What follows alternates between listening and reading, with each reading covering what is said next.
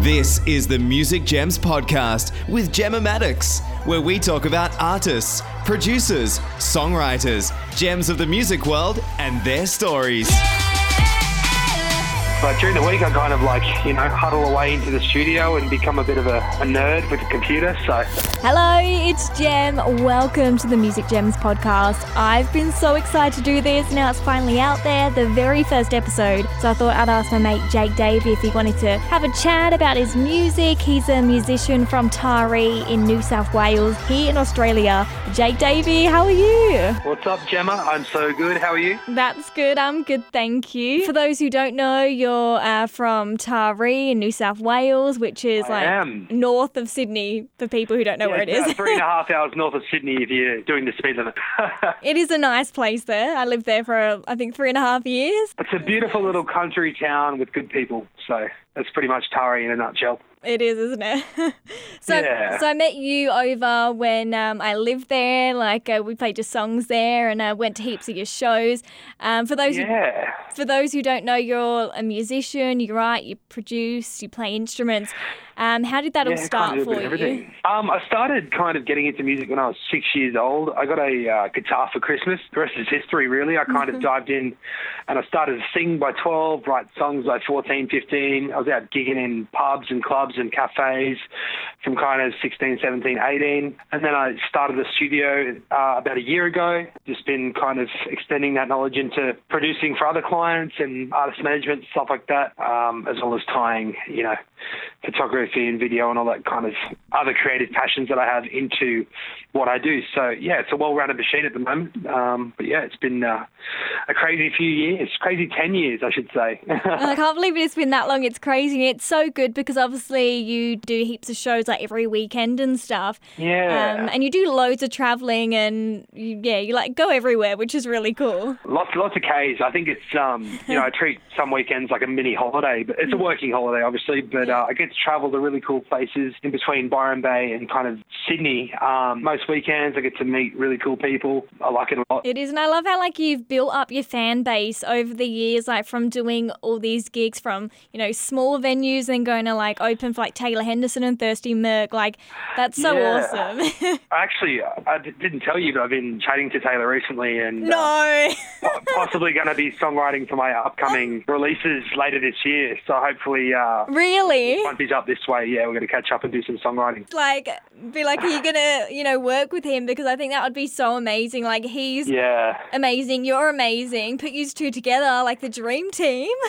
He's kind of setting the standard for Aussie musicians, isn't he? He's doing a really good job. I think he's out on his own at the moment. He's just kind of doing it all independent. He's releasing some really good music, touring, and so he's kind of inspired me to push a little harder and latch onto the original side of things. Yeah. That's awesome. I remember when he was in Taree once, I went to his show and I remember meeting him. He was always so lovely. He seems like he's just a really nice humble guy. Dude. The fame never really got to him. I think he's just a country boy and he likes writing music. So put in a good word for me, please. I will. And obviously you've built, up your fan base. You do weddings and everything. It's so cool. Not only do you do shows, but you're performing at massive, milestones, I guess. I don't know if that's the right word, but in people's lives, getting married, that's, I always say to people, there is a lot of musicians on this planet and, Australia, but this planet. And if they chose me, that's pretty incredible. So it's always nice to be involved in their big day. And a lot of people only get married once, and it's to be involved in that, it's pretty great. But I get to do all kinds of events, and whether it's performing to 5 people in a little pub or to 1,000 people for a support act, it's cool to kind of experience that dynamic change, from, a smaller crowd that may watch you and listen to every word, to a bigger crowd that you really got to work hard to get their attention. And I really, really enjoy it. When you perform live, for those, if they haven't seen you live, go and see Jake. Go to his website, check out where he's going to be, because you do the loop pedal as well. And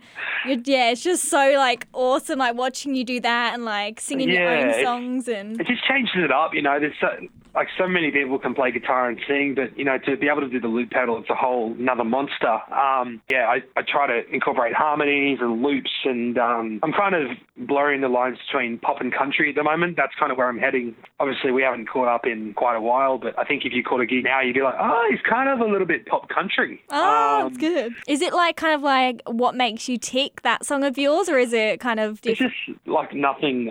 Like Open Road was the first time, I think you've heard Open Road. Yeah. That's the first time I kind of stepped into the country kind of stuff and added a banjo to my track. And because I find country music's always about the story. Yeah. So I love having pop aspects like the catchiness and then the country aspect of the songwriting. So to be able to fuse those two, it's really cool. But I've got a new single coming out later this year called On Your Mind. Oh. And I might just have to give you a sneak peek later on. Oh, that would be so good. Oh, I can't wait to hear it. And I love it as well, like in your shows, like I can't remember which song it is, you mix Ed Sheeran's Don't or one song with that other song, and it's so good. I remember when seeing you live, like it was the best. Is it a Macklemore song? Is that what you're thinking? Yeah, that's the one. I'm going to post some tags, only got $20 in my... And then you put Don't over the top. That's one thing as a musician, you like realise so many songs are similar in melodies and chords. Yeah. So you've got your new single coming out very soon. Are you working on an EP to drop this year, or are you just going to release some singles? So the first thing on my mind is just chasing down some management to kind of help me get behind my releases and kind of steer me in the right direction. Like I love creating the music, and I think it's just going to be singles for now. But then that'll help me kind of find what sound I'm chasing and probably put together a little collection of songs and call it an EP. That would be good. I think last time I saw you was in Sydney, and you performed Tequila at your gig, whereas that song wasn't big. Like, it's been out for ages, and then now it's like finally getting massive. big. Yeah. One of the biggest songs in country this year, for sure.